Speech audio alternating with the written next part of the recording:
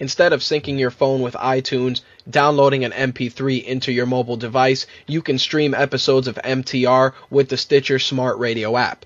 Stitcher allows you to listen to My Take Radio via your 4G, 3G, or Wi-Fi connections. Downloading it is quick and easy. Head over to Stitcher.com/MyTake, and you'll even be eligible to win some money. Enter My Take, all one word, in the promo box, and you'll be eligible to win $100, courtesy of My Take Radio and Stitcher. MTR Live starts right now.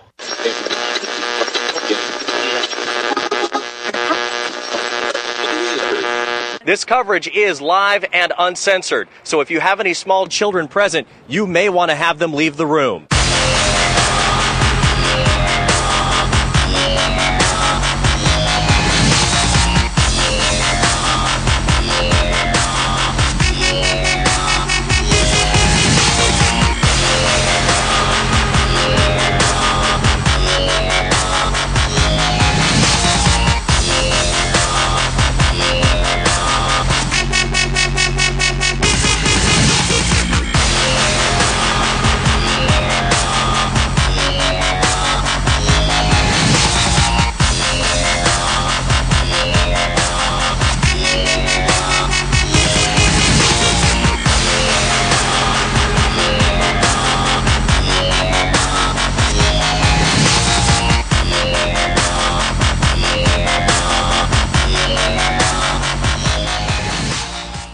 What's up, guys? It's Rich. My Take Radio episode 147 for Thursday, July 19th, 2012.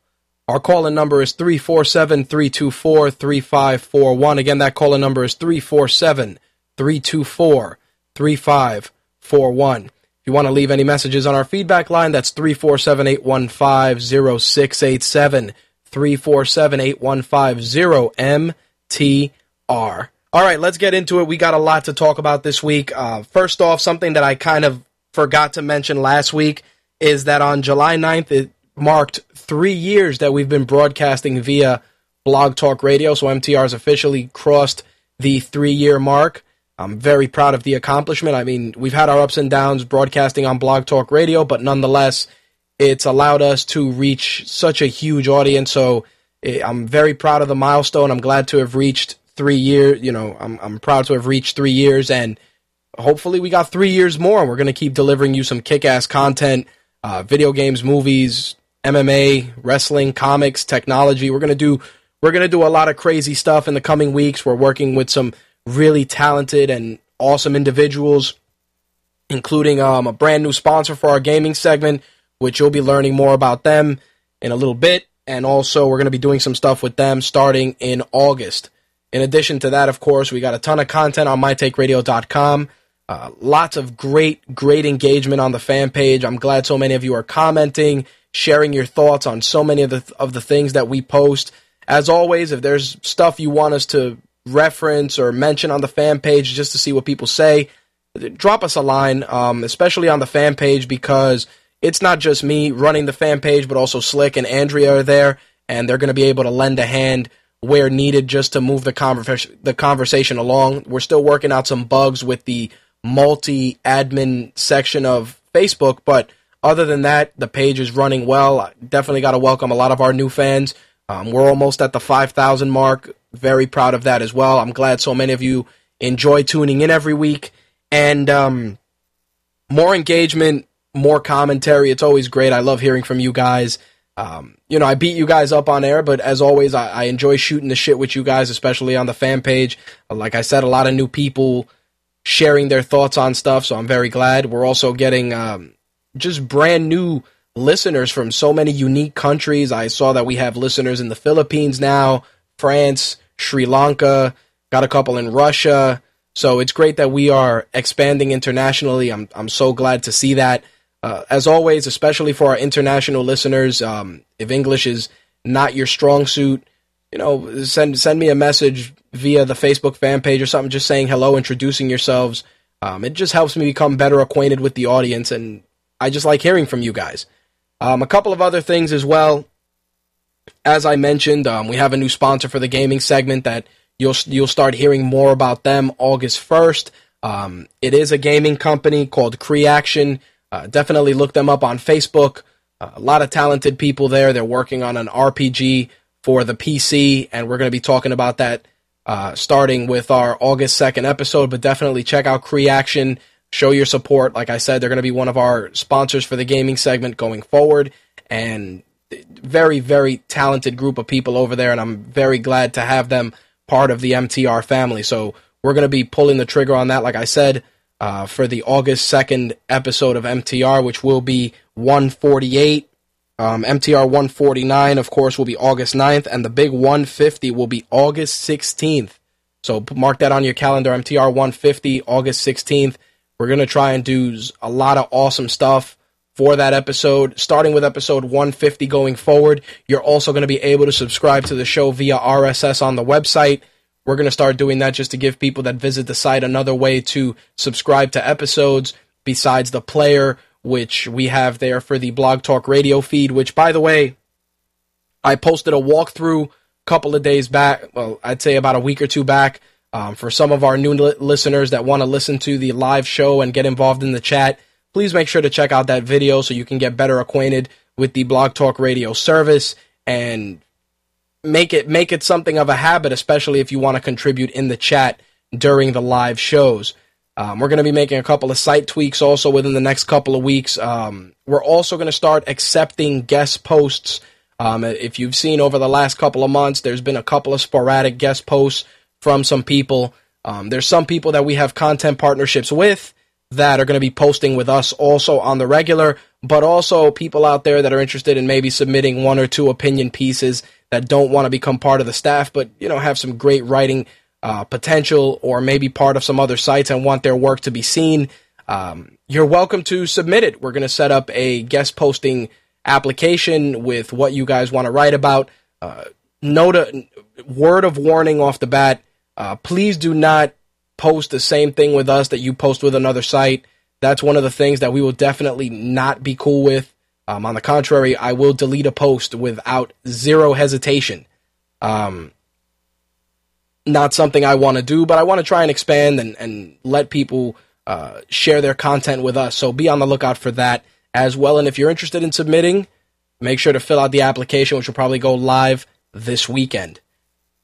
Next month, we are going to be doing something with our partners at Unveil. It's going to be a fighting tournament. It's going to be taking place at John Jay College. That's going to be happening August 18th. As we get closer to that date, I will be sharing more and more details with you. We're going to be there, as will our partners from Unveil, Noel Brown. A lot of great talent is going to be there playing Street Fighter Arcade Edition, Marvel vs. Capcom 2. There's going to be some giveaways. There may be also an event after. There may be an after party after the event, so be on the lookout for news regarding that coming in the coming weeks as well. I also wanted to acknowledge those of you that are listening to the show via Stitcher. I appreciate it very much. Just a quick reminder, Stitcher.com/MyTake. You enter that MyTake promo code and you'll be entered to win $100 courtesy of Stitcher. All right, we got no guest this week. Just wanted to do a regular show. But I will tell you, we got a ton of new content on MyTakeRadio.com, including trailers for the Deadpool game, the Spartacus game, which is coming out from Ubisoft, as well as the final season of Spartacus, which is War of the Damned. We got trailers for that on the site. Harakiri, which is from Takashi Miike. Big fan of his work. Be on the lookout for some stuff regarding that film in the near future. Oz the Great and Powerful, which is Disney and Sam Raimi's vision of the Wizard of Oz. We put up a trailer for that. Slick should be posting a trailer for The Amazing Spider-Man later on this evening. And, of course, be on the lookout for The Dark Knight Rises reviews from Slick and myself over the weekend as well. If you're using the MyTake Radio app, make sure to check out the MyTake Radio Behind the Mic interview we did with Srini Rao from Blogcast FM. Srini was kind enough to take some time out of his busy schedule to let us interview him for Behind the Mic. The Blogcast FM series, as well as the website, is a great educational tool for those of you that want to get into whether it's blogging, podcasting, vidcasting, and Srini actually interviews a lot of great luminaries from all these fields, sharing their techniques, their tips, and also just lots of great advice that can help you expand on either your blogging career, your podcast, your vidcast career, and just open your eyes up also to just new products and services that are out there. So be on the lookout for that interview from Srini. If you haven't heard it already, I recommend you do, especially if you're interested in starting a podcast or possibly a blog, and you want to just look at some other people for guidance. Like I said, he interviewed so many great and talented people. He deserved to be put in the interview seat this time. So that's going to be available on the MTR app, and we will be publishing that that interview, on the site over the weekend as well. That's going to be released to the general public. All right, here's what we got on tap for tonight. We're going to talk about Money in the Bank. We got Strikeforce. We got Raw, TNA. We got your wrestling news. We got some gaming news as well. We got a ton of movie news. And rather than beat around the bush, I wanted to get into this particular bit of news first as part of the monologue for this week. I was going to save it for the movie segment, but it just can't be ignored. And this involves one of my favorite blowhard broadcasters, that being Rush Limbaugh, who took it upon himself to say that The Dark Knight Rises is using the character of Bane to use that as a connection to Mitt Romney and his shady dealings with Bain Capital. He is saying that that's the hidden message behind the film. And look, the whole reason why I'm bringing this up is twofold, because The Dark Knight Rises is part of the monologue on both fronts. First off, Rush Limbaugh is a blowhard and an idiot. Sometimes, you want to be a pundit and you want to say stuff that gets you in the news, and other times you're just a complete fucking dummy. And in this particular instance, he is one of them. It's, the way it's written out, and pretty much I'll give you an excerpt which was posted on the blogs.indiewire.com in the section called The Playlist, which kind of sums it all up. Picking up on the thread first suggested quite lamely by the Washington Examiner, Rush Limbaugh believes that Barack Obama's campaign is using Christopher Nolan's The Dark Knight Rises to confuse soft-brain Americans by trying to make a connection between Bane and Mitt Romney's shady dealings with Bain Capital. Nefarious is pretty much how he described it. Now, here's the crazy thing. Movies and politics rarely go together. And if there is for some reason a hidden message in there, it probably was not intentional. It was just convenient. Not only that, but the Bane character has existed well before Bain Capital, Mitt Romney, all of that shit. So I really doubt that Barack Obama's going to dig in his treasure chest of ideas to reference the Bane character as being something that ties into Mitt Romney's dealings with Bain Capital. I think that it is something stupid. It is something that is completely off base, and Rush Limbaugh's just a fucking moron. The other thing I wanted to discuss regarding The Dark Knight Rises, of course, is what's been in the news this week regarding negative reviews of The Dark Knight Rises on Rotten Tomatoes and ravenous fans pretty much just going apeshit in the comments section, threatening writers, trolling writers terribly. Here's the thing on this particular situation. When you put all work on the internet, whether it's print, video, audio, you're going to be subject to tremendous criticism. Sometimes it'll be criticism that is good for you. Sometimes it's blatant trolling. Other times it's just blatant, vicious treatment of your work. And there's a right and a wrong way to do stuff like that. Look, you can't change the way the internet behaves itself. You can't. It's impossible. But I also have to look at it from the standpoint that not everybody is going to like a particular movie or a particular album or a particular game. Hell, Slick and I have been friends for years, and we don't always agree on the same shit, whether it's games, movies, whatever, music, clothes, it doesn't matter. We don't agree. But we are, adult enough to respect each other's opinions. Sometimes we'll break each other's balls for fun, but it's never along the lines of something malicious. Same thing applies to the rest of our staff. We joke around. Some of us don't like the others' interests, and we have some good laughs, but it's never anything that is vicious. Now, with regards to The Dark Knight, Maybe it was a troll job from the reviewer saying, hey, I'm gonna say this movie's shitty because I can't stand that it's 100% on Rotten Tomatoes. Maybe the guy had legitimate gripes. I mean, I read one of the reviews from one of the people, actually, that was interviewed on Fraudcast from our friends at Film Drunk, and, the guy had some legitimate, I wouldn't say legitimate, but he had some decent arguments as to why he felt the way he did. He also shared on the Fraudcast some of the death threats that he got. Now, you got way too much fucking time on your hands when you are threatening to murder a movie reviewer. It is ridiculous. I understand that you're a fan and you're a hardcore fan, and that's fine. But you're willing to put yourself in a legal bind, threatening somebody physically with really, really terrible shit like, I'm going to set your house on fire, or I'm going to come to your house and kill you. I hope your family dies in a car wreck. Just terrible shit. People need to accept the fact that sometimes trolling isn't the cool thing to do. If the shit sucks, then either hit X and leave the browser, or write a comment that doesn't make you sound like a complete basement-dwelling virgin, and move the fuck on. It's really depressing to see that. I understand. I mean, there's a lot of shit that I comment on the internet that I don't like, but I also remember that I'm a representative not only of the show, but just of my brand, and I conduct myself accordingly. People don't realize that a lot of these comments and shit, even though you hide behind aliases, it's not going to take much to get your real name. In addition to that, all of that is going to be indexed on the web. So if you're using hate speech, death threats, all that shit, and you think for 1 second that it's conveniently going to be swept under the internet rug, you are out of your fucking mind. It's not going to happen. And who knows, a year or two from now, you're going to go for a job interview, and maybe you said something that was negative towards African Americans, and you go for an interview and they do a background check, they check you out on the web, and they're like, hey, were you, Darth Ball 72 in XYZ forum? Maybe. Well, according to what came up here, it said that you said that, this particular actor, something negative because he's black. Oh, but that was years ago. And what does that mean? You see what I'm saying? Like, people forget that the internet, it's a tool. It's great for so many things. It's a tool to make money. It's a tool to make friends, but it's also a tool to ruin one's own career.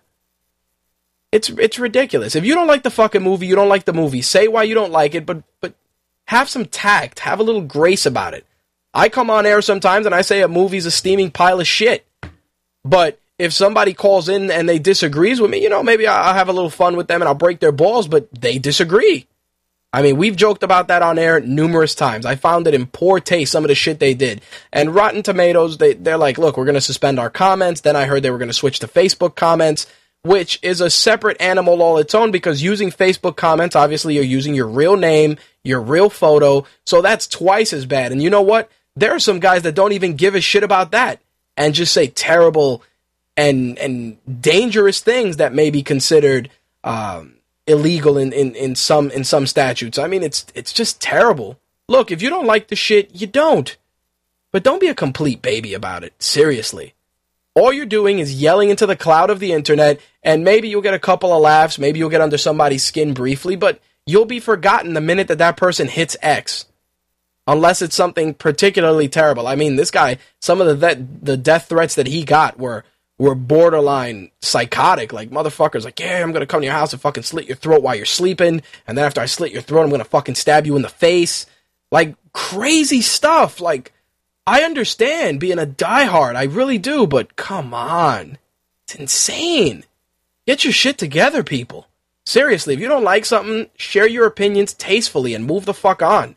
Otherwise, people are just gonna think you're nuts, and not only that, but you're gonna add to the negative stigma of nerds as it is, because most times when nerds have something to say and they're passionate about it, and geek culture kind of rises up about something, the media just looks at us like, like basement dwelling, fat, potato chip eating, Red Bull and Mountain Dew drinking pieces of shit. And so many of us are, professionals. We have real jobs, real careers, and we're just passionate about our stuff. But a couple of apples are just going to paint that picture terribly. Again, you're going to go see The Dark Knight this weekend. You like it? Great. You don't like it? Hey, that's cool too. But just don't be a complete jerk job about it. Simple as that. All right, let's talk some MMA because there's quite a few things that went down this week, especially on the Strikeforce front, and I want to share my thoughts on it, and I definitely want to talk a little bit about wrestling because there's a lot of stuff going on leading up to Raw 1000. Let's get the ball rolling.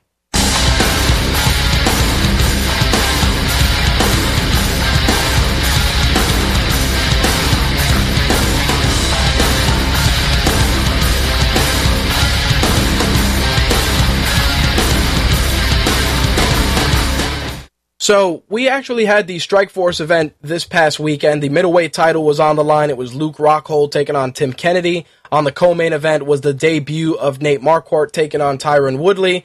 We also had Robbie Lawler and Lorenz Larkin, and Keith Jardine and Roger Gracie. Not only that, but we also had a fantastic prelim card that was shown on Showtime Extreme, which was capped off with an amazing submission victory by Jason High on Nate Moore, which I was very impressed with. But the crazy thing leading into this event that really just boggled my mind was the fact that the promotion for this event was minimal. I mean, really minimal. Like, as an MMA fan, we really had to look for coverage on this. We didn't see any specials. We didn't really see too many commercials. We didn't see anything mentioned extremely often during UFC events last week. It was kind of like, yeah, we got the Strikeforce event. Yeah, the middleweight title's on the line. You know, you can check it out if you want.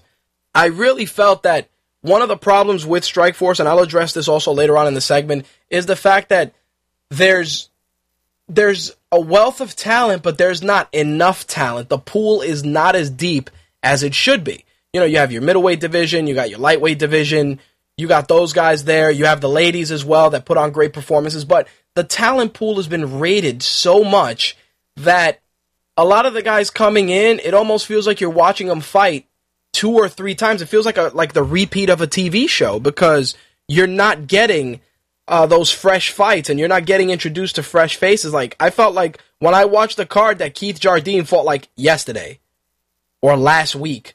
Same thing with Robbie Lawler. But one of the things I do have to admit about this Strikeforce card was that it was extremely entertaining. They had some really, really amazing fights. The prelims were enjoyable as well. The Robbie Lawler-Lorenz Larkin fight was fantastic. It was a great coming out party for Lorenz Larkin, dropping weight, fighting at middleweight now.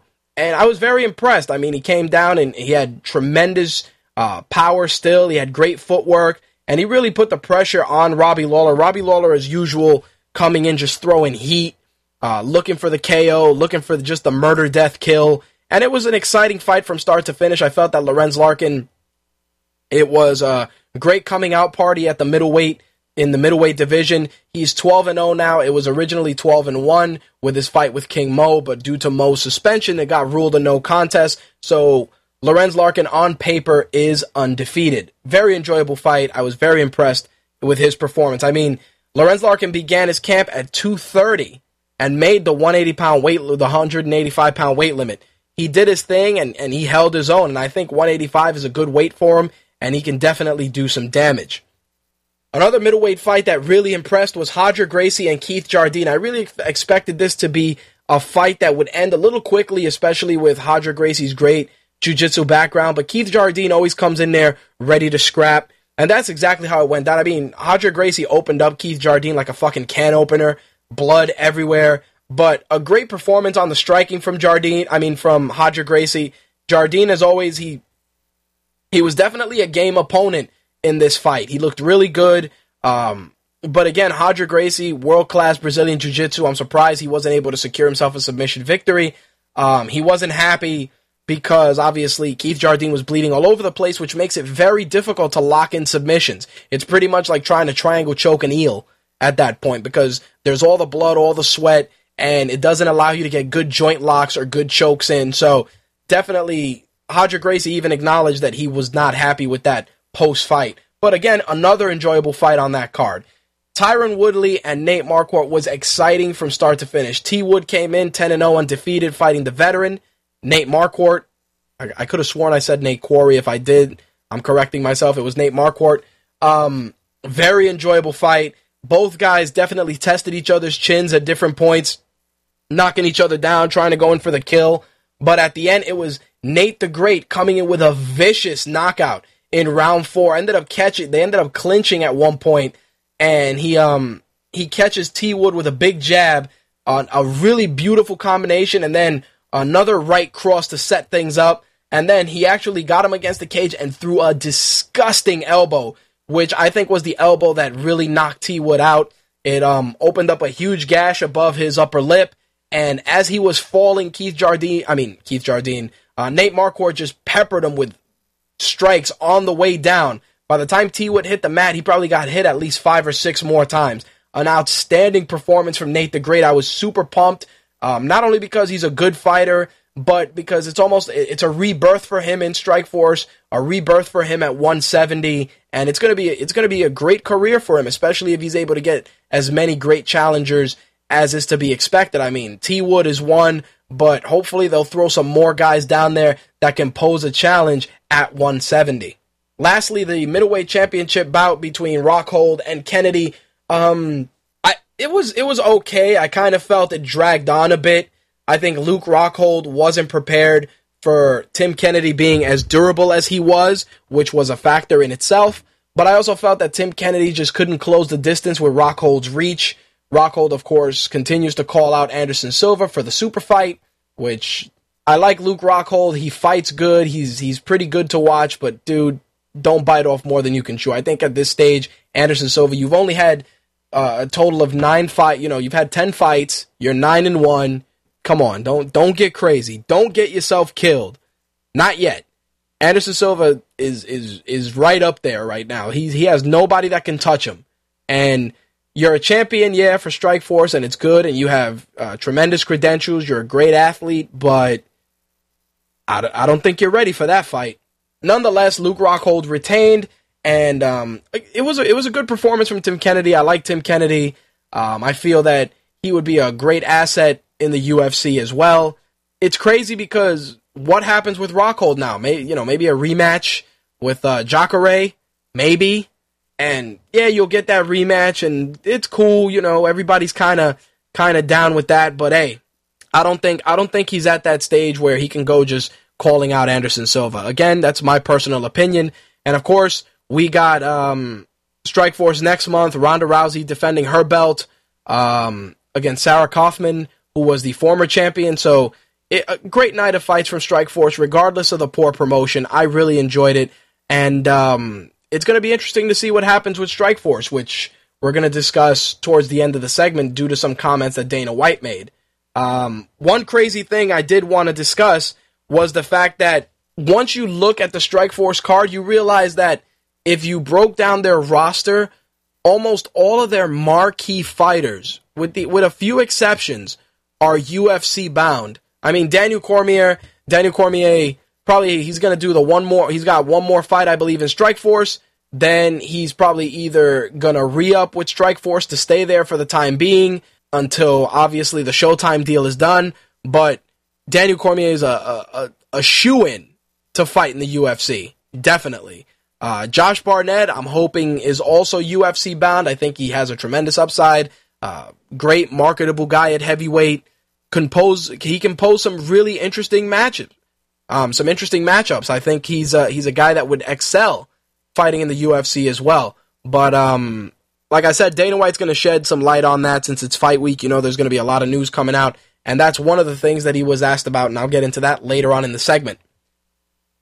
First thing I do want to discuss in MMA news this week, obviously, besides the fact that My Take Radio's MMA segment is brought to you by MMA Warehouse, you want to get all those great walkout shirts that your favorite MMA fighters wear, along with any training gear, including rash guards, kick pads, the works. Make sure to check out our friends at MMAwarehouse.com, and you can pick up the gear there. One of the items you definitely may want to check out is Forrest Griffin's walkout shirt with the monkey.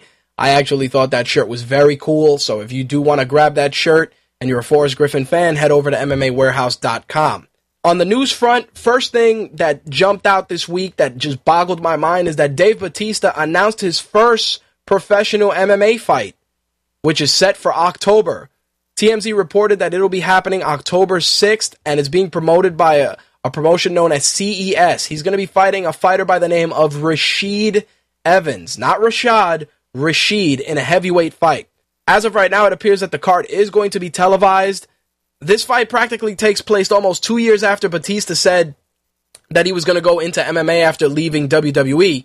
He was originally scheduled to fight for Strikeforce, but that fizzled out when the UFC, when Zuffa bought Strikeforce. He has since then opened an MMA gym in Florida. He's doing some acting. He also posted it on Twitter. He said, I'm making my MMA debut August 6th. And he goes, boom, there's the announcement. Sorry, haters. Couple of things regarding that. Dave Batista, I believe, is in his 40s. Not to discount the fact that he's probably a very good athlete. But you're coming into this sport brand new in your 40s. I understand, you're not Randy Couture. You're not some of these older guys. You're not Hendo. You're not these legends of the sport that can fight into their 40s and deliver exciting fights and still hang. You are coming in practically new. And remember a couple of months back, we were joking about the fact that he's training, I believe, 2 times a week in BJJ. So let's say he's not, and he's training doing a full training camp, getting ready.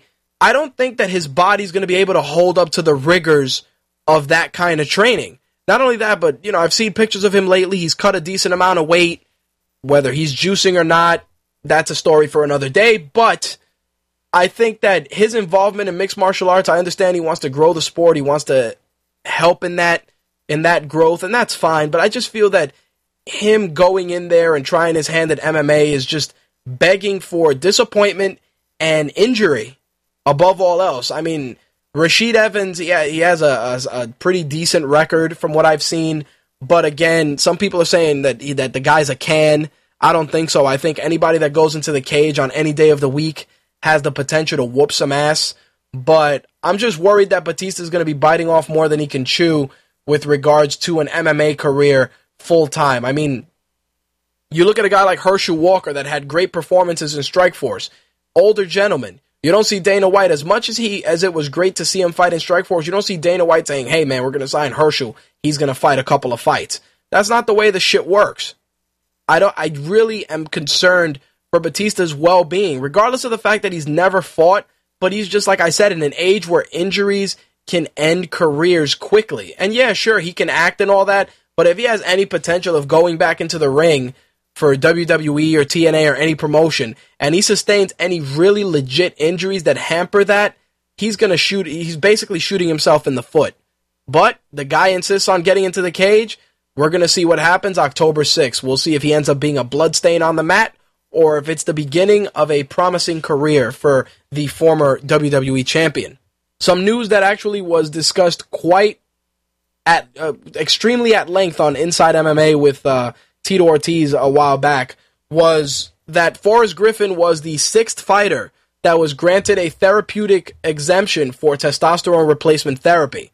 The Nevada State Athletic Commission confirmed that, and they revealed that Griffin got the exemption in advance of his fight with Tito Ortiz at UFC 148. As it stands right now, Griffin beat Ortiz, which we know, in the retirement match via unanimous decision. Now, here's the crazy thing about testosterone replacement therapy. And I've talked about this at length, and I really want to try and get somebody who's well-versed in TRT to speak on air about it. But when you're a fighter, and even when you're an athlete, your testosterone levels, unless it's medically something you suffer from, most guys are good to go with testosterone until the age of 40. After the age of 40, I've heard, your test levels drop, and, guys lose their edge. That's something I've heard. Again, I'm not a medical professional, but usually having testosterone, you got that killer instinct, you have a good libido, and all that stuff. And guys like Forrest Griffin, Chael Sonnen, make of it what you will, whether it's legitimate or not legitimate. I just feel that TRT is something that's kind of a gray area, and it may be affecting performances. I mean, it might. It might be helping fighters train harder, to get stronger, to put more power behind their punches. I mean, make a case for it if you will, but it's something that requires more research. I see all these exemptions all the time. Shane Roller, Todd Duffy, Hendo, Frank Mir, Chael Sonnen, they've all received exemptions for TRT, and Director Kaiser confirmed that Griffin's test levels were checked post-fight and were within allowable limits. Now, the thing about that is that if you're already testing to see if they're within allowable limits, why not just not have the exemption, but remind fighters that their test levels need to be at a certain rate? That way, there's really no conspiracy when news of TRT gets out, because it's something that says, hey, my test levels were below the acceptable levels, and I had to get some TRT to balance out, and that's fine. And in most circles, especially in circles where guys are juice heads, usually your testosterone level needs to level out after you do a cycle and you want to get yourself back to normal. That's something that in the old high school gym days and training hardcore when I was younger, that was stuff that guys would always talk about, and they would impart in what's termed nowadays as bro science. Like, dude, make sure if you're doing the D-ball that you get yourself some Nolvadex or something to make sure that your excess testosterone doesn't become estrogen and you don't get boobies and blah blah, all kinds of fucking bro science on display. Again, I'm not a medical professional, but I would like to get somebody on air within the next few weeks to really just talk about TRT at length, because like I said, it's such a gray area, and if it's really impacting some of these guys' performances to where they are performing better, then there is definite performance enhancing going on, and the athletic commissions are letting it slide. So definitely something that needs to be looked into further. In some other UFC news, Joe Benavidez and Demetrius Mighty Mouse Johnson's fight for the flyweight title is going down UFC 152. That's going to be September 22nd in Toronto. Make sure to check that out. It's going to be on pay-per-view. Prelims will be on FX and on Facebook. I had a little bit of a brain fart there, mid-yawn to boot, so definitely not a good move for the kid. In some other UFC news, Donald Cerrone is going to be taking on Melvin Guillard at UFC 150. They're saying that's going to be the co-main event for that show. That's going to be happening August 11th in Denver. The main event, of course, is Ben Henderson defending his belt against Frankie Edgar in the rematch. Definitely pumped for the Cerrone-Guillard fight. Both guys are going to go in there, stand and bang for sure. Donald Cerrone, great striking. Melvin Guillard is just searching for his place in the division, and I think he's going to try and make a statement with the Cowboy, and I'm ready for fireworks. Those two guys are going to fucking kill each other, and I am definitely pumped for it. A fighter who we hadn't heard about in a couple of months, Anthony Rumble Johnson, actually mentioned to MMA Junkie that he is moving to light heavyweight. Starting immediately, he's going to be doing 205. I think part of the reason was, and he talked about this with Ariel Helwani, was the fact that his body just wasn't letting him cut the weight. We know that Rumble has experienced tremendous issues cutting weight in all the weight classes he's competed at. Right now he's at 205. He said that, he usually walks around 215, so he can cut those 10 pounds, 10 or 11 pounds with zero problem. I really hope Rumble gets himself together. I think hopefully his body's leveled out and he's at a comfortable fighting weight. I do have to agree with the assessment that your body does tend to kind of protect itself when you're constantly fluctuating in weight, especially when you're a fighter, because you go through so many different training cycles to cut weight, whether it's sitting in the sauna or riding the Airdyne or riding the Airdyne in the sauna or running in the sauna suit or just curbing your diet, drinking distilled water. There's so many things that you have to do to your body to alter its chemistry to drop all that weight that I'm sure it definitely is detrimental to fighters down the road. I mean, when I was in high school, we used to do competitive weightlifting. And at the time, I think I was probably lifting at 205 or so. And I remember I got weight on the scale, and I think I was about 216, 217. And my coach at the time, his name was Mr. Nugent. He's like, listen, he goes, you need to be at 205 within, I think it was 2 weeks. And I'm like, okay, I don't know what to do. And he's like, well, look, you need to start doing some jogging, go to Modell's, buy this plastic, he called it the plastic bag jumpsuit. Throw that on, you're going to sweat a lot. Go for a run in that, start changing your diet over the next couple of days. He was like, lay off the rice and beans and make sure you come in and you're at weight for the event. So by the time I got there, I did make 205, but I just hated myself. It was just like, here, have this salad. Oh, dressing? What the fuck is that? That's not going on the salad. No salt. Eating spinach and grilled chicken. It was ridiculous. No kind of condiments whatsoever. Distilled water. Lots of sweating. And I can guarantee you that if I tried to do that now, I'd probably be dead at 32 years old, only because I don't think the body can just take that, especially as you get up in age. So hopefully Rumble gets his shit together and he makes an impact at 205. The guy's a great striker, awesome wrestling, and I'd like to see him back in the UFC. I think he can pose a legit threat in 205, definitely. In some other UFC news, Joe Lazon is going to be meeting former WEC champion Jamie Varner for UFC on Fox 4. The main event, that's going to be happening August 4th. The main event for that card, Shogun taking on Brandon Vera. And the co-main event, Ryan Bader taking on Lyoto Machida. Awesome fights. Travis Brown will be meeting Ben Rothwell. And the prelims are going to be on Fuel TV. NAM fans on that card, Matt Mitrione, DeMarcus Johnson, Mike Swick, Ronnie Yaya, Josh Grisby, Manny Gambirian, Omigawa. Definitely an awesome card for free TV. That's going to be in August. The date is going to be August 4th, and that'll be for the UFC on Fox 4. Last bit of MMA news to wrap things up. Josh Koscheck will be meeting welterweight Jake Ellenberger at UFC 151.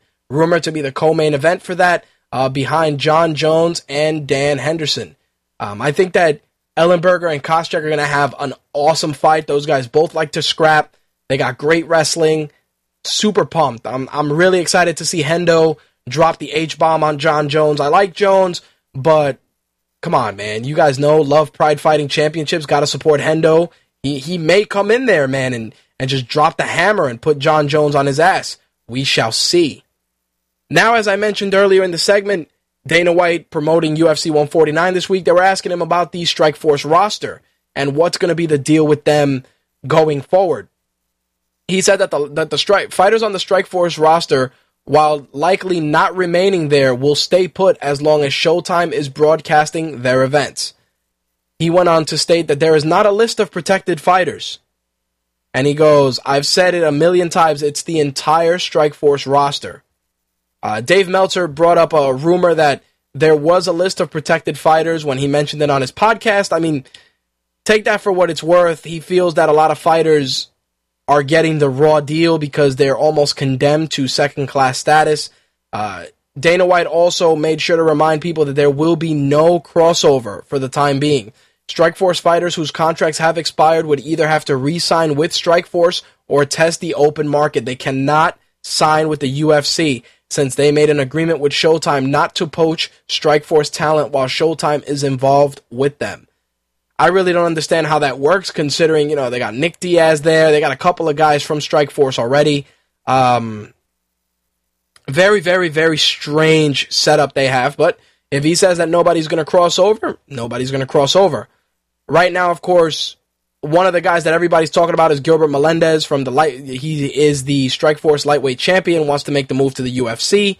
And Dana White said that he's going to make it right. People are going to be happy, including Gilbert. He said, I've got this thing worked out. I've got it figured out, and it's going to be good for everybody. It's going to be good for the fighters. It's going to be good for Showtime, and it's going to be good for Strikeforce. Trust me, I got this. Now, obviously, Dana White's not a guy to bullshit the fans, a lot. I mean, he's done it once or twice, but in all honesty, if the guy says he's going to try and do something with Strikeforce, then I think he should. Honestly, I think you have a deep women's division. You got a lot of great talent down there. Give them the fights. I mean, the Zuffa roster is huge. Why don't you start signing some of these guys to Strikeforce, especially guys that might have one or two fights left. Maybe they win, maybe they lose. If they lose, hey, instead of cutting them, say, listen, you put on some really great performances, but you've lost 3 fights. If you want to re-sign, maybe you could sign with Strikeforce. We're going to have to release you for now, but maybe in a couple of months, we'll sign you to Strikeforce. There's a lot of guys that I think would benefit from going to Strikeforce. I mean, Bellator always is going to have space for these guys, but Strikeforce still has a market that should be embraced, especially on Showtime.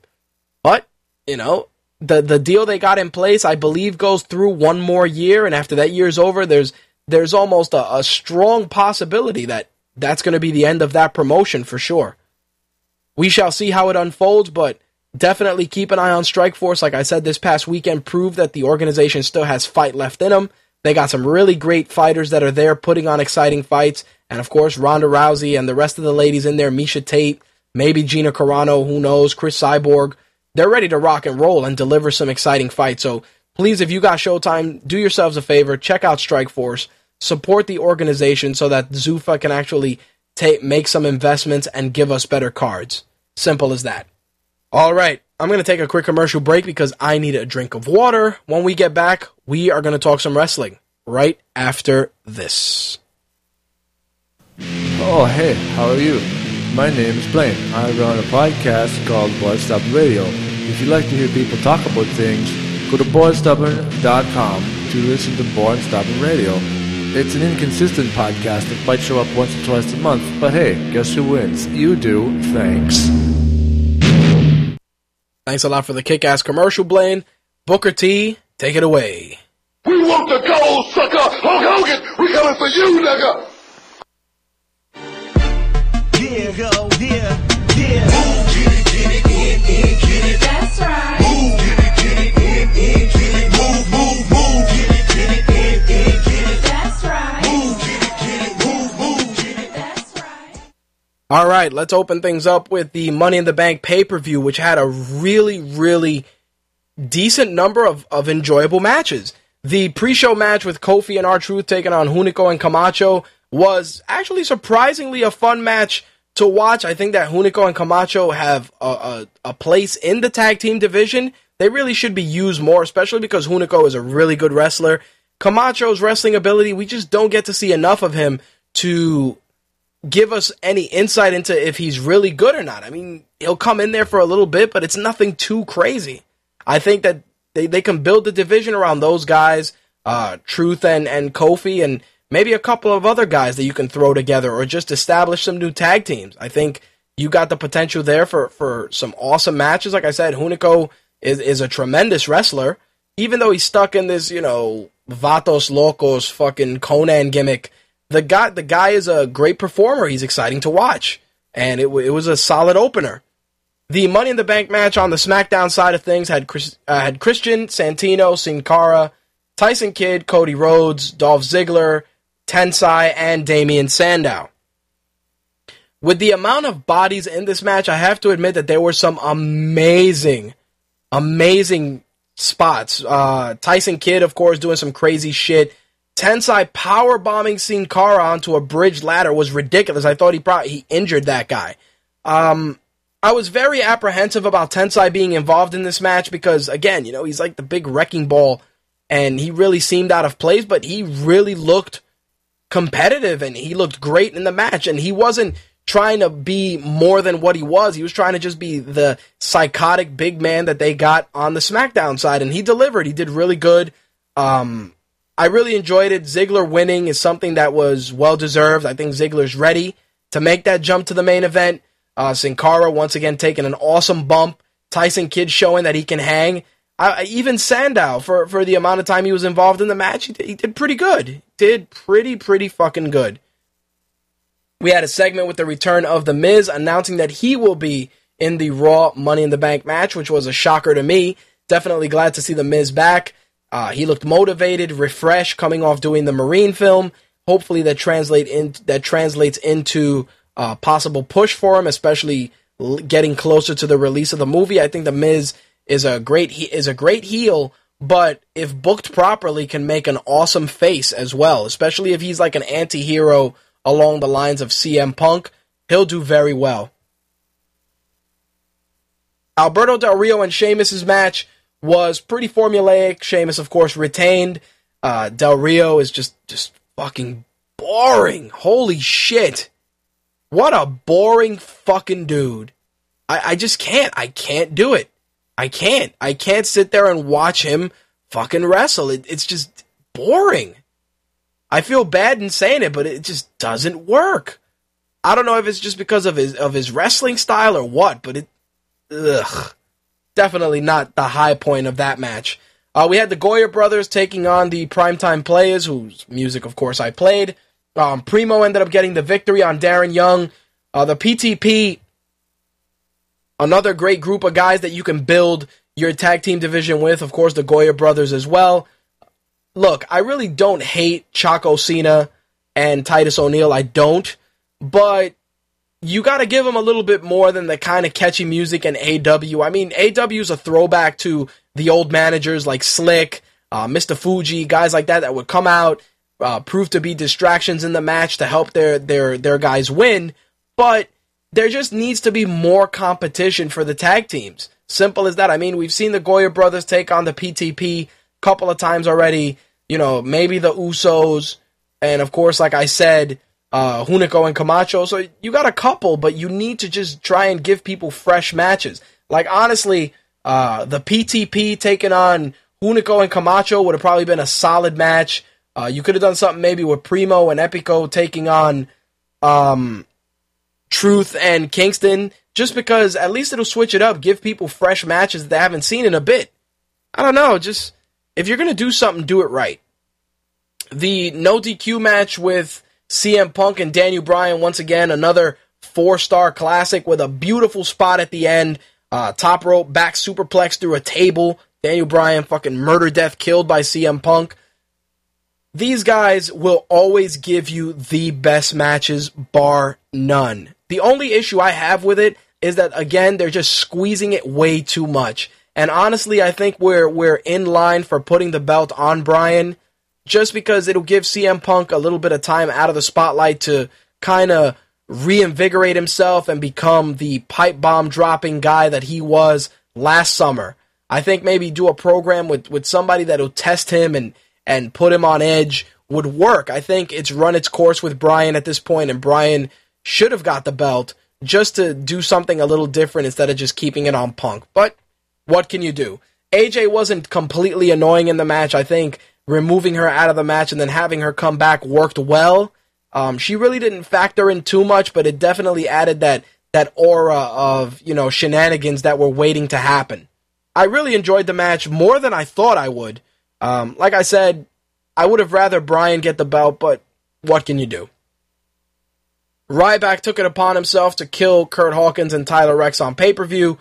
Tyler Rex ended up eating the shell-shocked finisher and got the 3. Again, just a mauling by Ryback as usual, which I want to get into what happened with him on Monday with Jack Swagger. But again, just another squash. I'm waiting for them to feed him 3. I don't know when the fuck that's going to happen, but they need to pull the trigger on that soon. The Divas match, pretty much I got up and went and made myself a snack because it was just a train wreck. Layla Caitlin, Tamina Snuka took on Beth Phoenix, Natalya, and Eve Torres. Just a complete clusterfuck. You got Phoenix and Natalya that can wrestle, Tamina, who's pretty good, and Caitlin, who's come along, but it just seemed out of place, thrown together, and it just didn't work. It really didn't work. I mean, Layla secured the victory with a neckbreaker on Beth Phoenix, but it just wasn't a match that worked well on pay-per-view. It just felt like something that was rushed and thrown together to fill time. Last but not least, the Raw main event, John Cena, Jericho, Big Show, Kane, and The Miz had a lot of really decent spots.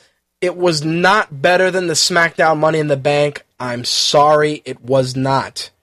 And as many of you expected, and as it panned out, John Cena was the winner of the Money in the Bank contract. And of course, for those of you that watch Raw Monday, you know exactly when he's cashing it in.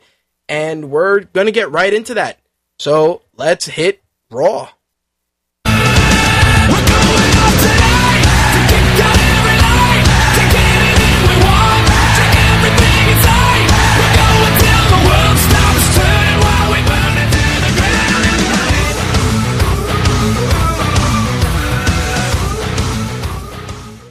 Raw started off, as usual, with a nice little promo from CM Punk, which actually led to a very, very solid promo from The Big Show. I was very impressed with the promo work from The Big Show, pretty much telling Punk that he's going to be forgotten as soon as Cena cashes that in. And, you know, of course, CM Punk really, really clowned The Big Show. Clowned him. He said that The Big Show is a bitter, underachieving shell of a man who just happens to be a giant. It was just masterful promo work from the Big Show. I was very, very impressed with the opener. Usually opening promos on Raw are hit and miss, but for some reason that just worked. It worked very well. The first match of the night was the PTP taking on Truth and Kingston for the tag team titles. Of course, turns out Truth secured himself the victory, and that's pretty much it. But the primetime players, they're definitely stepping their game up. AW was irate when the match was over, and who can blame him? I mean, it was a nice bit of storytelling on their part to make the manager a little bit more involved, other than just being a guy on the outside. Again, you can't have these matches every week. If the primetime play is lost, let's start setting up something else. But let's keep them in the hunt, either interfering in the matches or something to get themselves a rematch. There's definitely room there for a solid story if it's done right. Now, Zack Ryder got squashed by Alberto Del Rio, and of course, you guys know my feelings on Alberto Del Rio, and I can go into a whole long diatribe about how he is a steaming, boring pile of fucking shit. But here's the thing that I did not like. WWE announced their partnership with Tout last week, and they're going to great lengths to promote it. And one of the funny things about the build-up to this match with Ryder and Del Rio was the fact that they were talking about all the great things that Ryder has accomplished with social media and blah, blah, blah. And then they used that, they were saying that he was one of the first guys and all this shit. And then they plugged Tout. And right after they did that, and they did this great job of saying Zack Ryder was a social media ambassador, they just served him to Del Rio for the squash. Why would you do that? Zack Ryder's at a point where he is loved on social media, has a great knowledge of it, and he can be an asset. This is the kind of guy that you send to like the MTV Video Awards with his little camera, and he's like, "Hey man, it's Zack Ryder's Z True Long Island Story. We're over here at the MTV Movie Awards," and you can make something better of his character, especially because he's so into social media. You can have him be that ambassador that gets it out there, whether it's via YouTube or Twitter or even Tout. Zack Ryder can be utilized better. Serving him up to Del Rio in what was basically a squash is not the way to go. Del Rio doesn't need it, and every loss like that just makes Ryder look weak. It's ridiculous. Of course, this squash was the setup for Rey Mysterio's return. Obviously, they were playing up the fact that Del Rio injured him, and he's coming back to seek his revenge. I want to talk a little bit about the Tout service, because everybody's talking about Tout like it's this huge, brand new thing. When I went to Blog World in June, I actually met with the VP of Tout. Very nice lady, and we were talking about how Tout can be used with My Take Radio and how it can be implemented to deliver our message in a different way to our followers. This was in June. Tout is not a secret, but since WWE threw some money at it, they're making it one of their platforms to deliver their social media message. Now, the worst part about that is that you have these Tout messages being pushed out by guys like John Cena. The videos look grainy, they look kind of shitty, and I mean, it's cool that these guys are doing it, but the guy that should be spearheading that is Zack Ryder. Period. If you build that type of an engagement with a service that thrives on social media interaction, Zack Ryder should be at the forefront. Regardless of how you feel about the guy, he was the first guy that got himself over with the internet before getting himself over with the fans. It's something that should not be discounted. Seriously. I was really fucking bummed out when I saw that. Now, with regards to Tout, you will be seeing us use Tout, and I want to let you guys know this now in advance on July 19th that we have been involved with Tout since Blog World in June. So when people start seeing Touts from My Take Radio, I want to make sure that it's firmly established that we were fucking with Tout before the shit blew up. Simple as that. We were. I don't put out Touts like that because I don't really have access to standing somewhere and doing a quick video. If I'm going to do them, I'm going to do them at home, and there's really nothing crazy that I want to do. I don't want to sit here and go, "Hey, it's Rich, I'm sitting here watching Raw. It sucks this week. Thanks." That's not I don't want to sit there and tout that, because I can do that on the fan page and more people can do it. Tout is a great service, and when I find a way to really bring that full circle into the MTR universe, we're going to do a lot of crazy shit.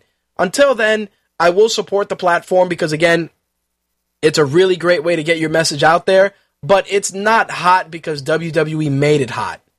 It's hot because it was already there, and WWE threw money at it and put it on TV.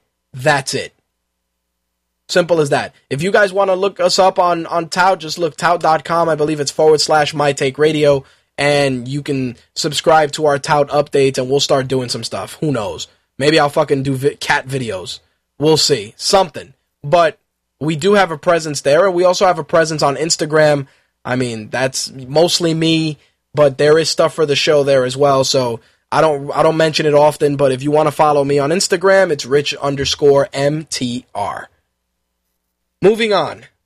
Heath Slater, of course, his continued gripes with the legends that are scheduled to show at Raw 1000. This week, we were treated to Rikishi making his return, and you knew that somebody's nose was going to sniff somebody's ass, and ladies and gentlemen, that was Heath Slater. But the cool thing, the trip down memory lane that I liked was that after the match was over, Rikishi was celebrating, the arena went black. When the lights went up, it was Rikishi dancing with his two sons, Jimmy and Jey Uso. It was really cool. A lot of people are going to look at that segment and be like, fuck this is bullshit. But I really liked it because it was just the nostalgia of Rikishi and just almost passing of the torch to the next generation. Like, hey man, we could come out here and entertain and have some fun and do something cool. And the crowd was really into it. A lot of people are like, fuck that segment, fuck Rikishi. Rikishi had a huge involvement in the WWE. I mean, he had that big angle with The Rock. He had that successful Too Cool tag team, whether it was him and Grandmaster or him and Scotty 2 Hotty. They were hot for a while, selling a lot of merchandise. Not to mention the fact that Rikishi at one point also was the Sultan, who was a heel early on in the WWE run. So Rikishi's been around for a while. He's been tremendously influential in a lot of different storylines. He's not the ideal guy. He's not the guy that you're going to run out there and buy his shirt. But kids like him. It's entertaining for the PG product. I'm not going to be completely negative on fucking everything. Like I said, it was cool, man. It was nice to see him out there with his sons having a little fun with the crowd. The next match of the evening, we had Daniel Bryan and AJ. They took on Miz and Eve. Miz comes back, of course, in his little tag team match with Eve. Daniel Bryan and AJ win the match, but here's the thing that a lot of people may or may not have noticed.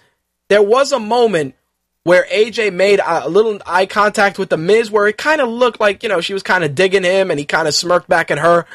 So, with that said, and again, I could be wrong, maybe we're going to start getting a brand new Miz and Daniel Bryan feud. Maybe the Miz will be the guy to interrupt the wedding this Monday. Who knows? But I think it was a nice little Easter egg. You got to catch it, though. You got to catch it real close to see it with AJ's exchange with The Miz. So we'll see how that pans out. Jack Swagger and Ryback had a match that really wasn't a fucking match. The bell didn't even ring. Swagger came out first. He got the jobber entrance. Ryback ran out. And they just started beating the fuck out of each other. The bell didn't even ring. I mean, it was exciting to see Swagger kind of put Ryback on defense a little bit, but it was cool that Ryback just fucking was gonna murder, death, kill him. I mean, the hard power bombs, the spine busters. It was a very, very physical exchange between them. Hopefully, this is the start to a really good feud as Ryback moves further and further up the card. Swagger is going to be an interesting opponent for him just because he doesn't have any mic work. Ryback doesn't really talk. So this is just going to be a feud built on physicality alone, which may work. I mean, it will. But I liked where they went with it because they didn't make Jack Swagger seem like a complete jobber. And they also showed that Ryback, when tested, he overcomes adversity well. So in the long-term booking, it was something I really liked. We had a nice little promo with Dolph Ziggler and Chris Jericho. Very, very nice. Leading to a code breaker from Chris Jericho to Dolph Ziggler. Hopefully, this is the start of a feud with those two guys. I think that those guys are capable of generating fireworks. Not only that, but Chris Jericho has a lot to offer these up-and-coming guys, and if anybody can learn a thing or two from Jericho, it is Ziggler. I'd talk about the Brodus Clay and JTG match, but I just fucking can't. We know how it's going to end. CM Punk and The Big Show was exactly as you would expect, very formulaic, leading to a setup with Cena possibly coming out and cashing in the briefcase, which, of course, we all know Cena is an upstanding guy, and he's not going to do that. Ended up smashing The Big Show with the briefcase and telling CM Punk that he is cashing in the Money in the Bank briefcase at the 1000th episode of Raw next week. So there you have it, guys. You're going to see a title match on Raw. Will it change hands, though? Is going to be the very interesting question. Not only that, but a lot of rumors are being put out that Cena actually will be the first guy to not win the belt after he cashes in the briefcase. Very interesting indeed. All right, I want to kind of get into TNA a little bit. I don't want to go into the particulars. I just want to talk about a couple of decent matches. Of course, we still had the Bound for Glory series, and it was also Open Fight Night. One of the matches I want to talk about that I really enjoyed was Mr. Anderson and AJ Styles. I think Mr. Anderson still has a lot of gas left in the tank, and hopefully we can get a title run out of him in TNA. I think he's done pretty well the last few times he's had the belt, but I think this is that moment where he can turn the corner and become a really, really major force in the promotion. I think a feud with him and Austin Aries would be really good. He had a really good match with AJ Styles that I was very impressed with. Also, the RVD and Christopher Daniels match was also very enjoyable. Christopher Daniels did get the pin in that match, but I found it to be very competitive. I really enjoyed it. I think RVD's another guy that he doesn't get enough credit. He goes in there, gives it 100%, puts over guys, and doesn't complain. Also, we had a match with Magnus and Bully Ray. I think the Bully Ray train continues to grow. I can almost smell Bully Ray getting a belt next year. I think he's there in terms of just being a really, really hated heel. Channeling a little bit of that ECW heat he had when I used to see them wrestle at the Elks Lodge. I think it's there. It just needs a little bit more tweaking. But Bully Ray has tremendous potential to really be a huge heel in the heavyweight division. Last but not least, we had an Open Fight Night non-title match with Austin Aries and Rude. The Aces and Eights came out and attacked everybody. It was very interesting to see them do that, just because the Aces and Eights, they came out, they attacked Aries. Robert Roode just hangs out, and then they attack Robert Roode as well.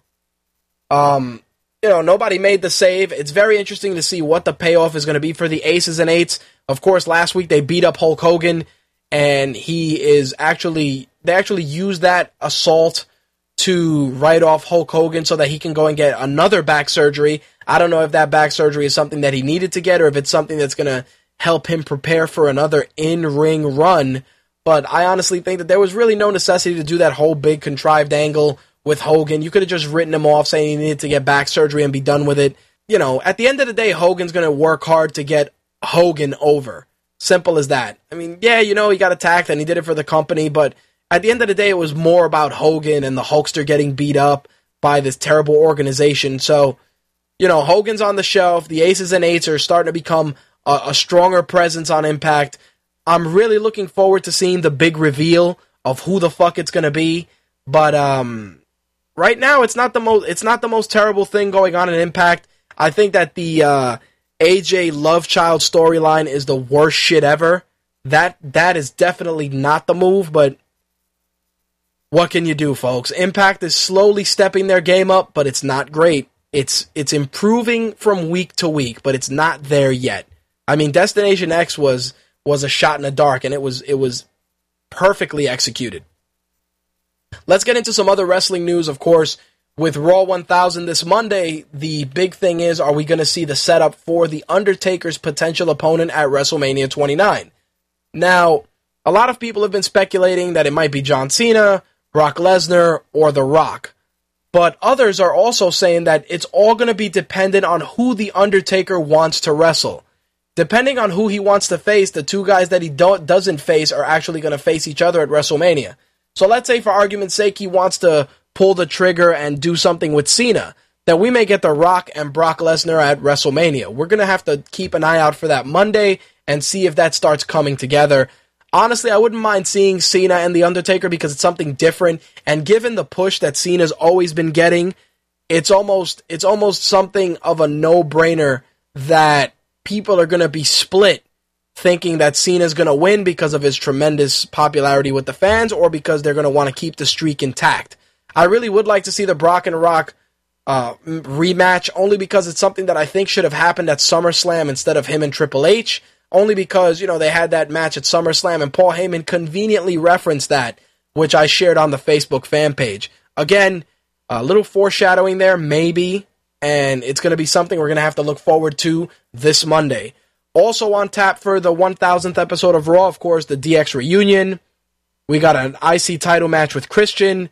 The Rock will be there. Daniel Bryan and AJ's wedding, the announcement of a new Raw GM, Bret Hart is rumored to be there, Foley, Roddy Piper, but the Charlie Sheen social media ambassador angle, as of right now, is dead because he quit Twitter. So, obviously they threw all their eggs in one basket, and it bit them in the ass. In some TNA news, the Wrestling Observer reported and Spike TV that Spike TV canceled TNA Rewind after 1 week. TNA Rewind was part of the 3-hour TNA block. It was supposed to be, a continued effort every week, but they pulled the plug on it a week in. It only scored a 0.2 rating, which is a third of what Spike TV normally does in that time frame. So rather than drag it out, they cut their losses and kept it moving. Last bit of wrestling news is also coming from TNA, and that is that they announced that Chavo Guerrero has signed a deal with Impact Wrestling. He will be debuting Thursday, July 26th, live on Spike TV. Now, a lot of people are saying, another WWE cast-off being signed, but I think that if you bring Chavo Guerrero in, you make him a force in the X division, putting over a lot of the young guys, that there's potential there for some great matches. Now, if TNA reverts to doing things old hat, and Chavo comes in and everybody gets sacrificed to Chavo to get him over, to get a title run out of him, I think it's not going to work the way they expect. Now, if you're bringing Chavo in there to add some legitimacy to the X division, I'm fucking all for it. I think Chavo is a fantastic athlete, great mic work, and not for nothing, I really don't want to remember him as Kerwin White right before Eddie Guerrero died. I really would like to see his legacy cemented with something more than being the anti-Mexican pseudo-white guy. Definitely not the move. Not only that, but I just don't want him also to be considered the guy that was riding the coattails of his uncle's passing, which he was not, in my opinion, but just something that a lot of people definitely have observed during his last WWE run. Alright guys, that's going to wrap up the wrestling segment for this week. Let's get into some video games.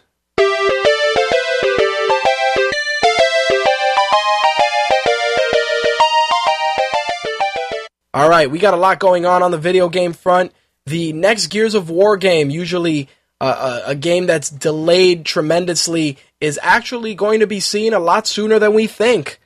Usually I feel Gears of War games are released, late November, going right into the holiday season to capitalize on the rush. This particular game, which is going to be Gears of War Judgment, will be released in March of 2013.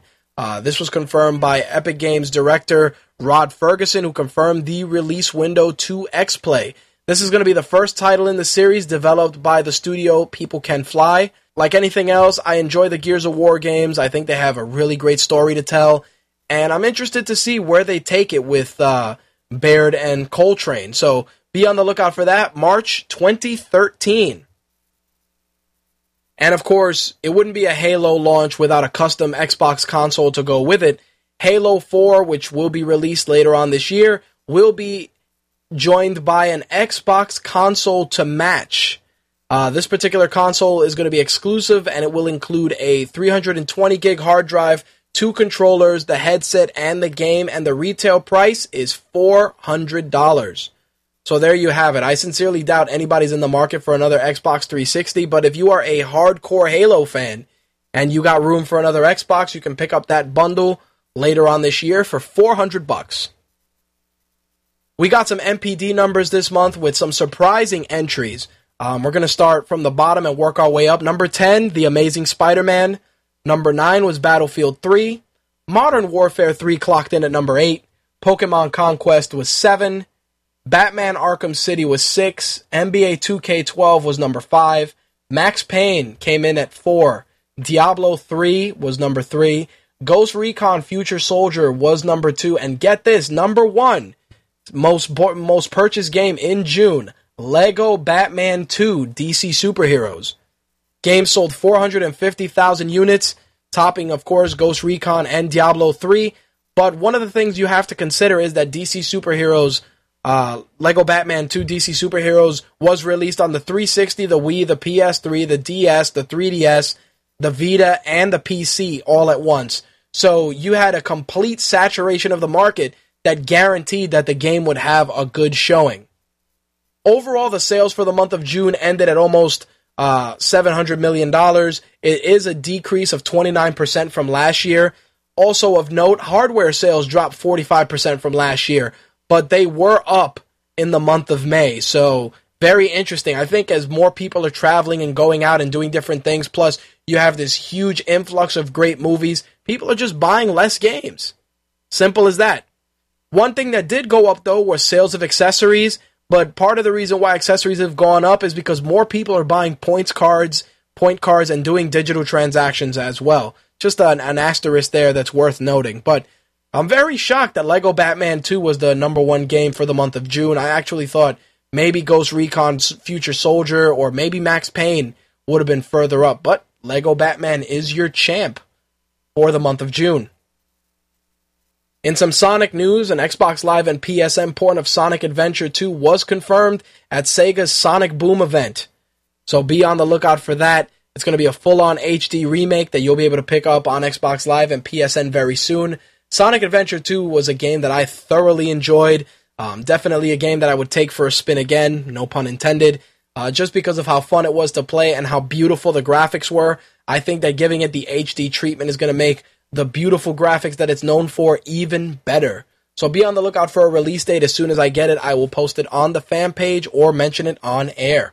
In some other news, JoJo's Bizarre Adventure, which is a bizarre fucking game indeed, will be debuting on Xbox Live and PSN in August. August 21st for PSN, August 22nd for Xbox Live. The game was announced at Comic-Con. I haven't played JoJo's Bizarre Adventure in years. The game is getting a full HD makeover and, of course, online multiplayer. The original game was released in arcades, in 1998. And a year later, it debuted on the PlayStation as well. It's based off a manga known as JoJo's Bizarre Adventure. I remember playing it, and I think I got it when I was working in the game store at the time. 1998, I was still working in a video game store in my neighborhood over here. And I ended up getting the game from a kid that sold it back to us. I believe it was an import title at the time. And I was like, wow, this game is really fucking weird. So I ended up buying it. I played it for a bit. And I just couldn't get into the characters and the weirdness surrounding them. But I think, of course, I love fighting games. I love supporting fighting game culture. So I'll definitely give it another go around. Maybe when we debut live streams and video on MTR TV, most likely next week, you may get some playtime with JoJo's Bizarre Adventure when I put up a first impression for the YouTube channel in August. We shall see, but I figured I would share that bit of news with you guys in the video game segment. Last but not least, something I never thought I would play on any console is actually coming to the PS3 and the Vita, and that, my friends, is foosball. The PlayStation blog announced that the Foosball 2012 will be launching on the PSN on Tuesday for $8, and if you have PS Plus, it's going to be $6. If you buy the game for the PS3, you will get, buying the game will get you Vita and PS3 versions. It supports the Move, and it also has cross-play support as well. So if you're into foosball and you want to try something a little different, you can pick it up on the PSN Tuesday for $8, PlayStation Plus for $6. Alright guys, that's going to wrap up the gaming segment for this week. Be on the lookout for our new sponsor, Creaction, debuting on My Take Radio in August. They actually are working on a brand new RPG, which I will share with you guys closer to the release date once everything is finalized, but they will be an official sponsor of the My Take Radio game segment do yourselves a favor, head over to the Facebook fan page, look up Creaction. I'll make sure to link to them as well. Give them a like, show your support. They're going to be one of our sponsors going forward, and definitely check out their product. Let them know what you like, what you'd like to see, and also if you're interested in participating in the Kickstarter program to get the game published, there's going to be links for that as well going forward. Be on the lookout for that in the show notes and also on the fan page. All right, guys, let's get into some movies. Why so serious? He comes at me with the knife. Why so serious? He sticks the blade in my mouth. Let's put a smile on that face. And... why so serious? That just needed to get played, especially with The Dark Knight officially in theaters as of midnight. For those of you that are out there checking out The Dark Knight via midnight release or watching the trilogy in theaters, I am extremely envious of you fuckers, but I will be checking out The Dark Knight either Saturday or Sunday, and I'm sure Slick will be checking it out tomorrow. So be on the lookout for that review later on this weekend. My Take Radio's movie segment is brought to you by Shop HBO. Get $5 flat rate shipping on all True Blood orders by entering the code SEASON5. Again, if you want to get some True Blood swag, t-shirts, True Blood bottles, etc., enter the $5 flat rate shipping code SEASON5. All right, first bit of movie news is something I consider slightly in the what the fuck category, and that is that The Rock has confirmed rumors that he may be playing Lobo in an upcoming DC film. He confirmed the rumor on Twitter. He said, rumors of me possibly playing Lobo are true. Joel Silver and Brad Payton are working on it now. That could be fun. Hashtag Rock Talk. For those of you that don't know, Lobo is an alien who is also an interstellar mercenary and bounty hunter. He became really popular in the 90s. I mean, I like Lobo, Bastich, Lobo kills Santa Claus. Very cool shit. A couple of things about it that I have an issue with. I really feel that The Rock is just not the guy to play Lobo. If The Rock can play any character, it's Black Adam in Shazam. For those of you that don't know, Black Adam is another superpowered DC villain who is sometimes an ally or a friend of Shazam, which is a superhero who his alter ego is a little boy. The Rock looks like Black Adam, and he just has the build to make that character work. There were always talks about a Shazam film. It kind of fizzled out a couple of times. But I've always said that The Rock would be the guy that you would want to check out as Black Adam in a Shazam movie versus him playing Lobo. I just don't feel that he has the chops to pull that off. Maybe with a lot of makeup and CGI, but it's just not going to look right. I don't think that, The Rock's face works for a character like Lobo. Lobo is, he's a huge, brooding, muscular guy that, while The Rock is a big dude, I just don't think he has the build to pull that off. Another thing that got announced at Comic-Con that just creeped me the hell out was Arnold Schwarzenegger confirming that he is going to be doing a sequel to Twins with Danny DeVito, aptly named Triplets. It's going to have him, DeVito, and more than likely Eddie Murphy playing the other brother. So right now, Arnold is, of course, promoting The Expendables 2, but the rumor is that he plans to start working on that once production wraps. I really have no idea what possessed Schwarzenegger or DeVito to even step into that franchise again. When I watched Twins when I was younger, I found it to be quite amusing. I enjoyed it a bit. Nice trip down memory lane. It was very nostalgic. And whenever it's on cable, I always check it out. I sit there for a little bit and I watch it, but it's not something that deserves to be out there. I really don't think that audiences are going to embrace it the same way unless Eddie Murphy is 100% on fire for this particular movie. I just see it as being a complete failure. A couple of weeks back, we were talking about RoboCop and how they really are moving forward with it. At the San Diego Comic-Con, a couple of people told me they saw some posters showing the ED-209 unit that we all know was RoboCop's nemesis in the first film.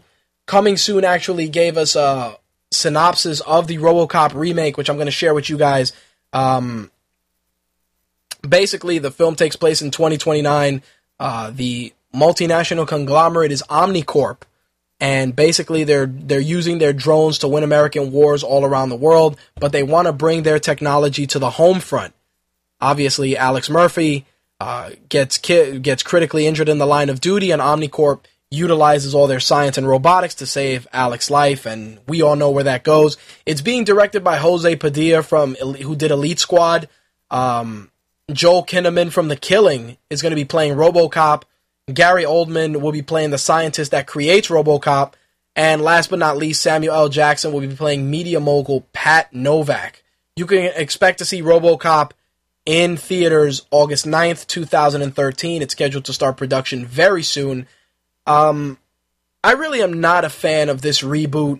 I'm sure it'll probably be enjoyable. I mean, based on what I've seen with Dredd, I think it's going to be something that they're going to try and go really dark, really ultra-violent, but the RoboCop character was so sullied after that third film that I really felt there was no redemption for him. I mean, they did the RoboCop TV series, they did the cartoon for a while, and they kind of kept his name out there, but you got to do something really, really crazy to make audiences line up in droves to see RoboCop. Not only that, but most importantly, you cannot release RoboCop as a PG or PG-13 movie. It cannot fucking happen.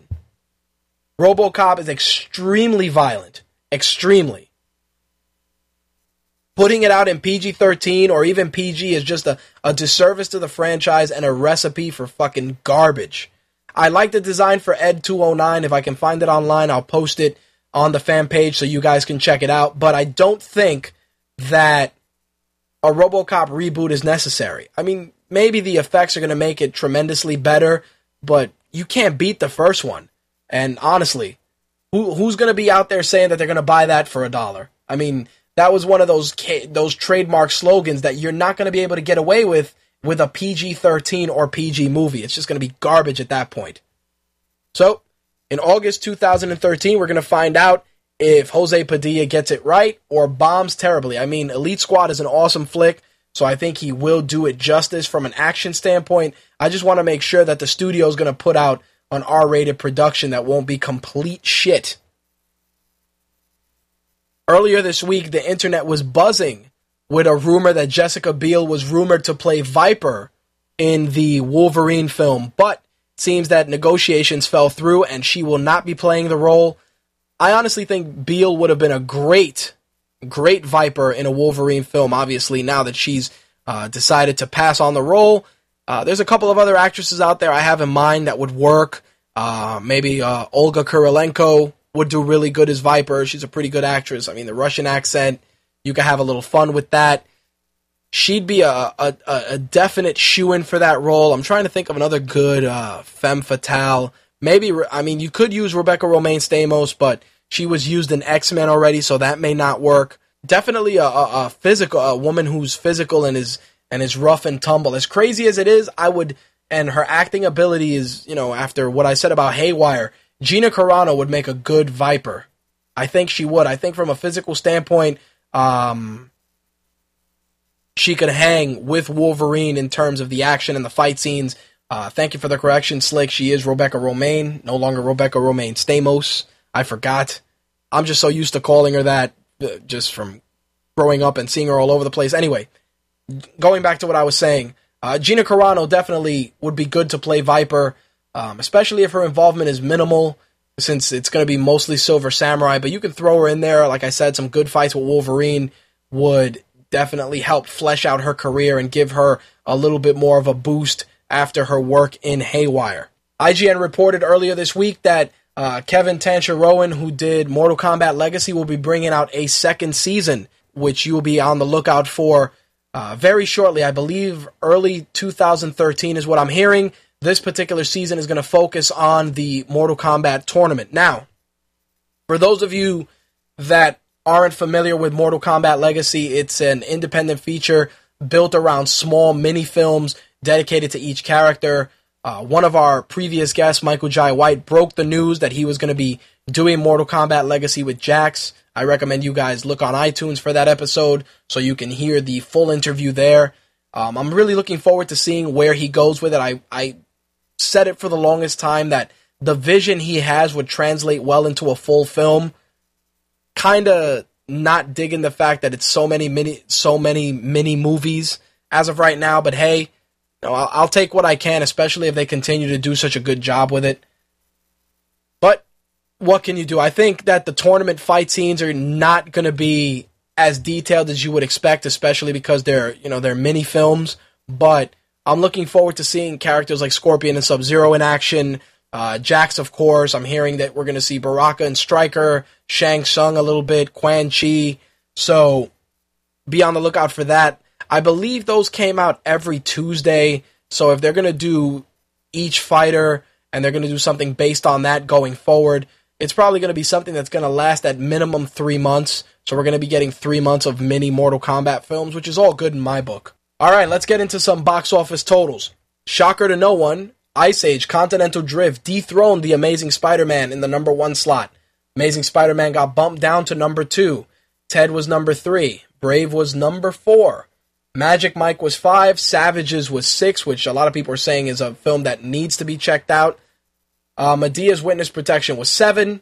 Katy Perry's Part of Me was 8. Moonrise Kingdom was 9. And Madagascar 3 was 10.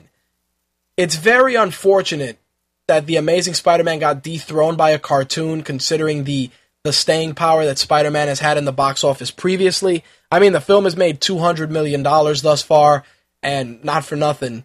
It can enjoy that $200 million because that number is going to get squashed by The Dark Knight Rises this weekend. From what I've heard already, the film has grossed $25 million in just pre-orders. Pre-orders, people. Pre-orders. That means that if you took just $25 million in pre-orders, it would be higher than Ted. Ted would be in the number 4 spot based on the box office numbers we have. It's going to be a tremendous weekend. We're going to see just how crazy these numbers are for Batman and how deep of a tumble The Amazing Spider-Man will have. Will it end up top 5? Or will it get thrown deeper than that? I mean, Ice Age is going to be up there. Ted may get a renewed focus. If anything, maybe box office after the weekend, Dark Knight Rises 1, Ice Age is going to be 2, maybe Spidey at 3 and Ted at 4. Who knows at this point, since audiences are pretty fickle, but right now that's kind of how I'm seeing it. We'll see how it pans out next week, but Batman is a number 1 for sure. A bit of what the fuck movie news that kind of rears its ugly head every couple of months is the board game Ouija coming to the silver screen. Seems that they finally figured out what they want to do with it, but it's going to be used and done in the style similar to Paranormal Activity. Michael Bay will produce it, and it's going to be partly produced by Blumhouse Productions with Jason Blum. As of right now, Juliet Snowden and Styles White have been hired to rewrite and direct the film. Bloom and Bay will handle production duties, and Hasbro's president Brian Goldner and Bennett Schneer will also produce. As of right now, there's really no plot details, but they really are going to go with a big budget feel.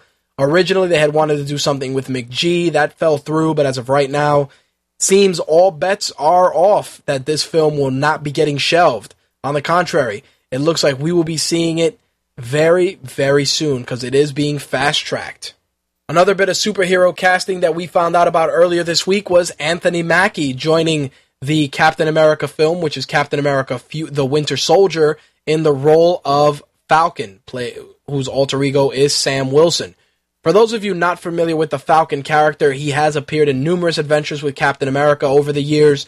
Obviously, the title Winter Soldier confirms that Sebastian Stan will be returning and reprising his role as Bucky, which, of course, the Winter Soldier becomes Bucky's new alter ego after the accident that froze Captain America. Now, a lot of people are complaining that, why is Falcon being thrown into the Captain America film and not getting his own movie? Blah, blah, blah. Check this out, guys. We can't win them all. Not every character that appears in a Marvel film is going to get a movie. It's let's face facts. We don't see a Black Widow movie yet. We don't see a Hawkeye movie either yet. But really, you're going to do a movie about Falcon? I mean, you probably could maybe do something animated, something straight to video just to set it up. But it's not a necessity. There doesn't need to be a movie for every character. I even said that about Ant-Man. Who gives a shit? But he's getting his own movie. If there's any character that deserves their own movie that can tell some great stories, it's Black Panther.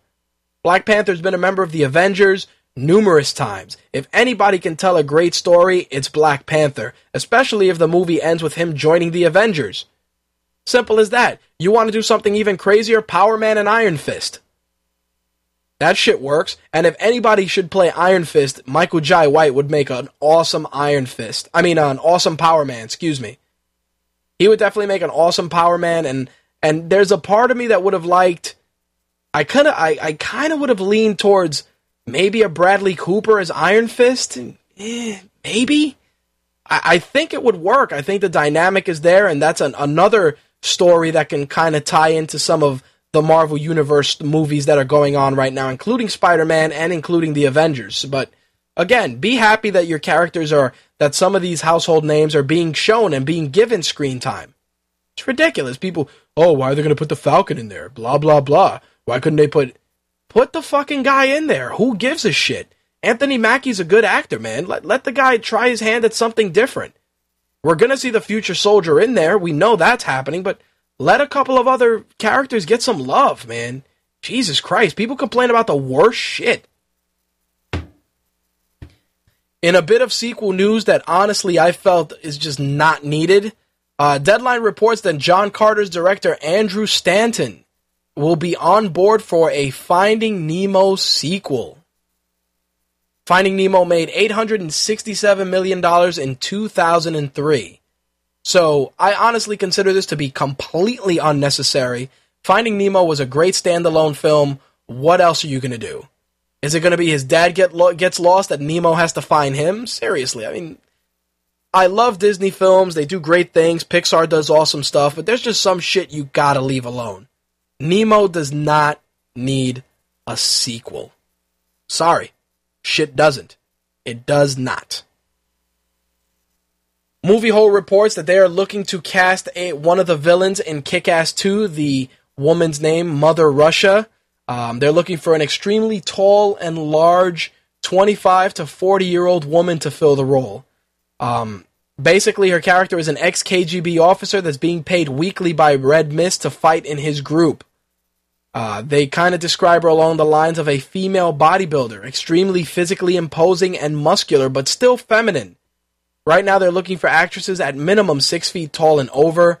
Of course, McLovin, Christopher Mintz will be coming back as Red Mist, which was mentioned at Comic-Con. So shooting for the film is scheduled to start in September. I'm honestly looking forward to it. I enjoyed Kick-Ass greatly. I love the comics as well. And I think that already by bringing back the original cast, it's a step in the right direction. And I sincerely hope that they get some good casting for the Mother Russia character if she's going to be a bigger presence in this new film. Slick brought this to my attention earlier when I was doing show prep, and I actually had notes regarding it. There is a plan, according to The Hollywood Reporter, to reboot fucking Jumanji. If you guys don't remember that, that was the board game movie with Robin Williams. Bonnie Hunt, I think, was in it. Kristen Dunst was in it as well. They're going to reboot and reimagine Jumanji, and they're looking to do something with that starting later on this year. Of course, also in that same call, Columbia Pictures president stated that besides the Jumanji reboot, they're already working on bringing Spider-Man 2 back. He did say that they're really trying to make it work so that Mark Webb comes back. But if there are any obligations, that he has to take care of, maybe he'll take care of that first before doing Spider-Man 2. But right now, Mark Webb is 50-50, ladies and gents. Also, they did talk about the fact that 21 Jump Street is getting a sequel, and we may even be getting another Men in Black. How's that for sequel news? A Jumanji reboot, director speculation for Spider-Man 2, a 21 Jump Street sequel, and of course, Men in Black 3, which is going to get a sequel. I'm sure it's going to be aptly titled Men in Black 4, or More Men in Black, or Black Men in Black. Who the fuck knows at this point? But seriously, you did 3 of them. what are you going to do? Tommy Lee Jones is like 5 minutes away from being in the fucking grave. What are you going to do? Are you going to kill him off? Maybe give Will Smith a new partner, make it young and hip? How about Justin Bieber as one of the Men in Black at this point? Seriously, it's run its course. 3 movies. Let the shit go.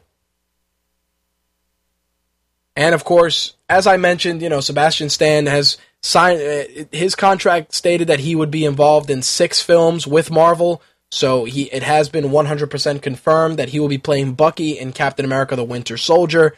For those of you not familiar, the Winter Soldier is Bucky's alter ego. He gets a bionic arm and becomes an assassin for the Russians. Later on in the mythology for Captain America, he ends up actually assuming the mantle of Captain America, so it should be very interesting to see where they go with that story.